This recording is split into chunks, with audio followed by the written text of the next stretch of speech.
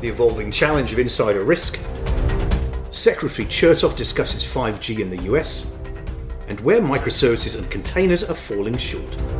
These stories and more in this week's ISMG Security Report.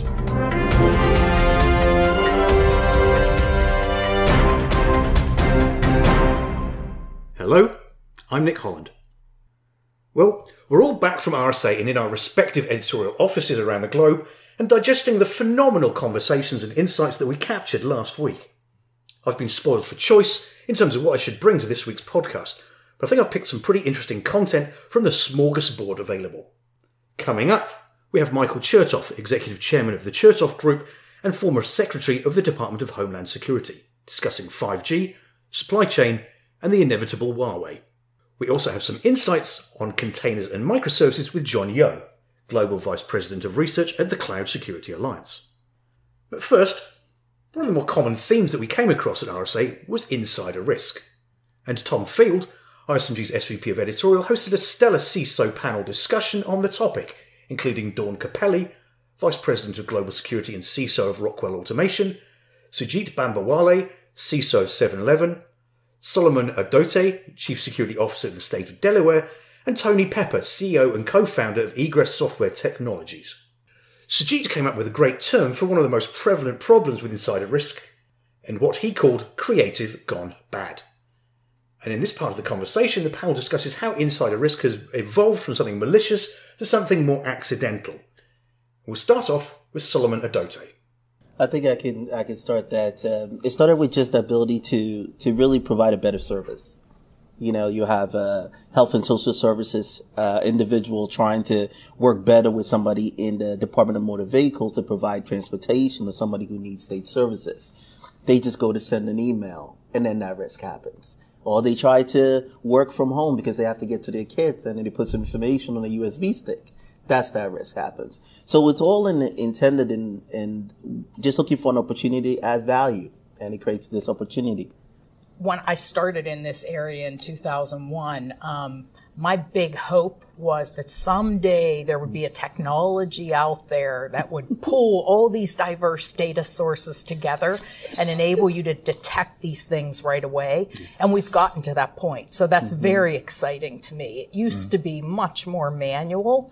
And thank you to the vendor community for actually making our jobs much easier than they used to be. But Don, also when you started, you were focused on that malicious insider, and I think it was you when you were at Carnegie Mellon that coined the phrase accidental insider. The risk has evolved.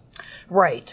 And the thing is, it may be accidental, but it's still putting your IP at risk. That's or right. It's putting your network at risk if the accidental insider is downloading some kind of tool that is going to put your network at risk or might have ransomware in it. So, yeah, it's still dangerous. You know, I try to put some structure around the why because I want to understand the mind of my adversary, whether it's internal or external. And I tend to break it down to 4 buckets: competition, compensation, attribution, and affirmation. And I think that all 4 of those can apply to an insider as much as it applies to an external person. So for me, for those reasons, insider risk, accidental or not, is something that we have to pay very close attention to. And certainly you are. Yeah, you know, I think Dawn makes a great point. I think 10 years ago, the technology just wasn't available to do this because, and look, it's a really complex problem, right? You know, ultimately you've got to look at human behavior and you have to predict in real time when someone's about to make an error of judgment. I think, the kind of, the cyber community often focuses on those malicious issues, which actually represents 1 or 2% of the challenges that every business faces. The overwhelming majority of cases is just accidental. But I think to capture that is a much, much more difficult problem. And therefore, technology does need to catch up. And that's where there's been a whole spate of machine learning that comes in. But I think if you now blend machine learning with kind of context-aware DLP to ultimately give people the ability to kind of understand where they're making mistakes or not, I think that's where you get something really meaningful. But I think one of the things that we see, which is more concerning, is actually the accidental breach of security is the most unreported breach globally. Because, and it sounds pretty obvious when you think about it. If I emailed Tom and Tom replied back to me and said, hey, was this meant for me? I think I'm not too sure if I'd raise my hand and kind of tell security, because there's a kind of blame culture globally. But I think the second is probably more relevant to us all, which is if you send something accidentally to the wrong person and you don't know, how do you even know to report that? So I think one of the areas technology's also fallen short with the enterprise is actually CISOs don't have the data to actually tell them how big the problem really is. And one caution I always say anytime I talk to you, Tom, about insider threat or insider risk is people tend to think of insider threat as theft of IP. Right. And insider cyber sabotage is still happening out there. And that's one that you really need to be on top of. And it's harder. It's much harder. But it's a really important threat to be aware of. You're listening to the ISMG Security Report on ISMG Radio. ISMG, your number one source for information security news. If there's a nexus for many of the conversations at the RSA conference this year, it was China. Not just with concerns relating to COVID-19, but conversations related to election interference, state-sponsored cyber attacks such as Equifax and Marriott, and the evolution of telecommunications backbone and 5G networks, with the inevitable roads leading to Huawei. ISMG's executive editor, Data Breach Today in Europe, Matthew Schwartz, had the opportunity to speak with Michael Chertoff, executive chairman of the Chertoff Group and former secretary of the Department of Homeland Security. They discussed a number of items pertaining to the 5G rollout in the US, and in this section of the interview, Matt asked the secretary, what 3 things should the US be doing now to accelerate 5G deployment? Well, first thing, we need to begin to allow the companies that are operating in the space to scale and to become price competitive. Now, right now, there's no American company that does it end-to-end. Ericsson and Nokia, which are obviously European, and Samsung and Korea, do have a competitive suite of products, but they're probably a little bit pricey. What we need to do is collaborate with our allies in Europe and in Asia, and to work together to help reduce those prices, whether it be through assistance, through creating a better market, and also by pointing out the dangers of bringing Huawei in so that they can become real competitors. Now, Congress has been drafting legislation that would help promote this sort of a process.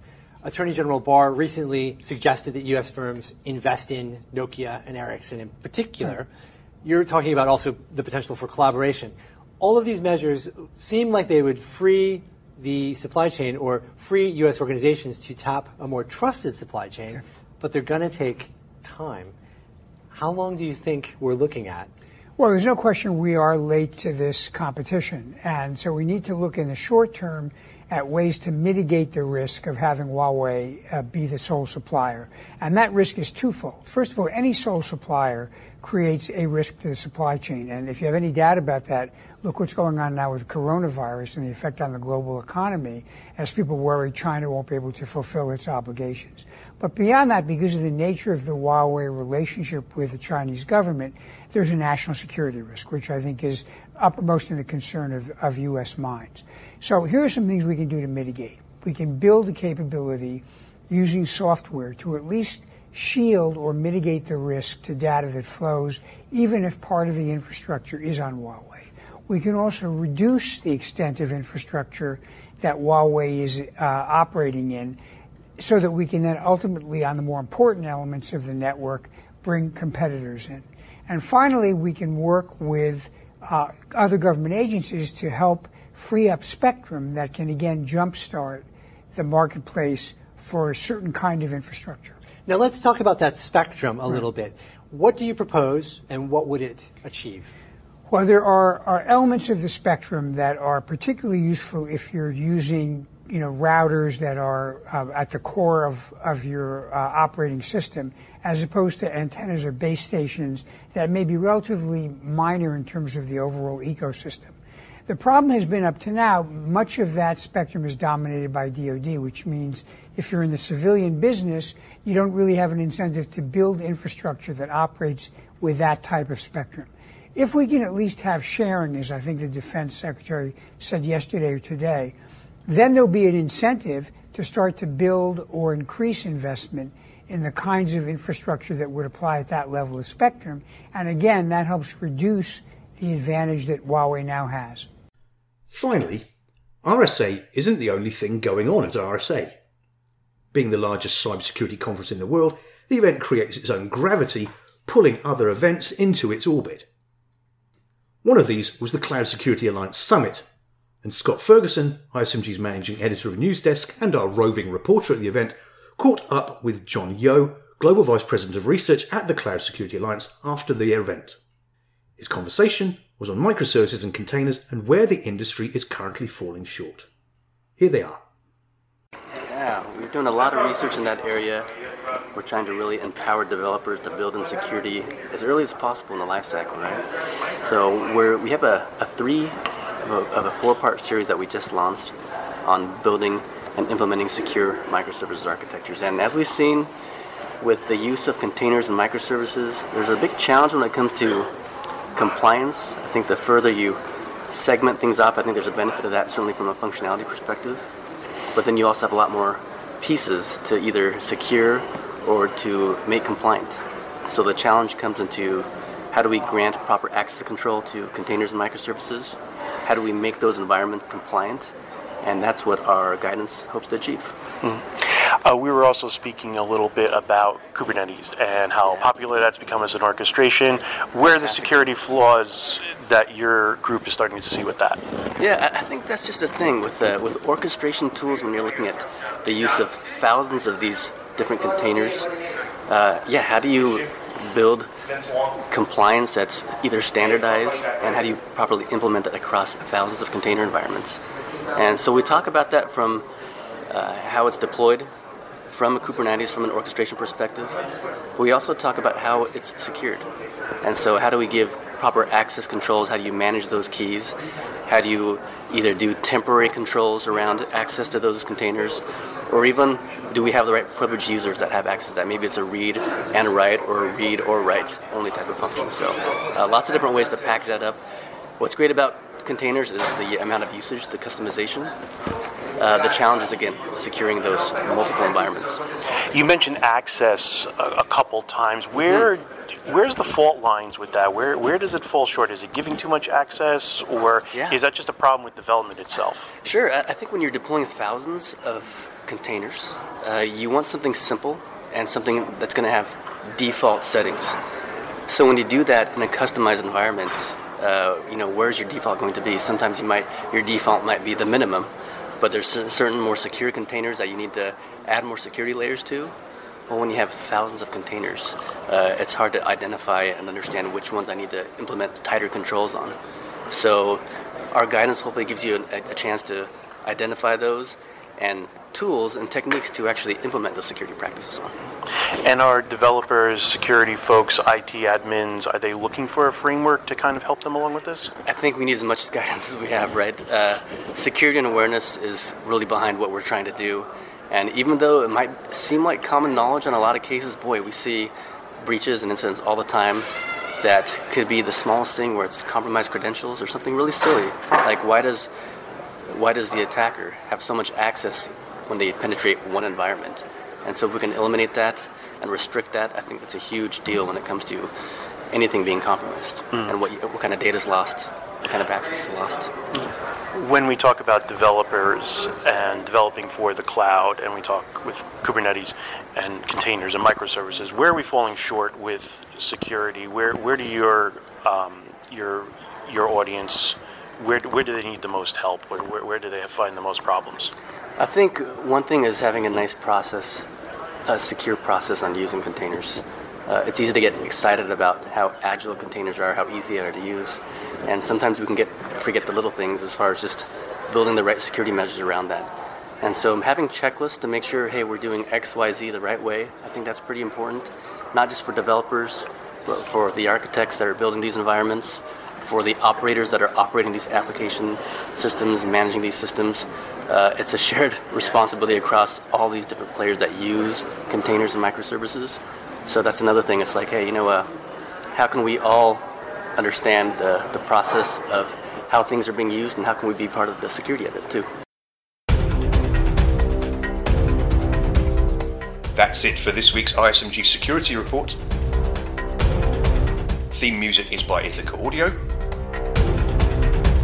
I'm Nick Holland. Catch you next time.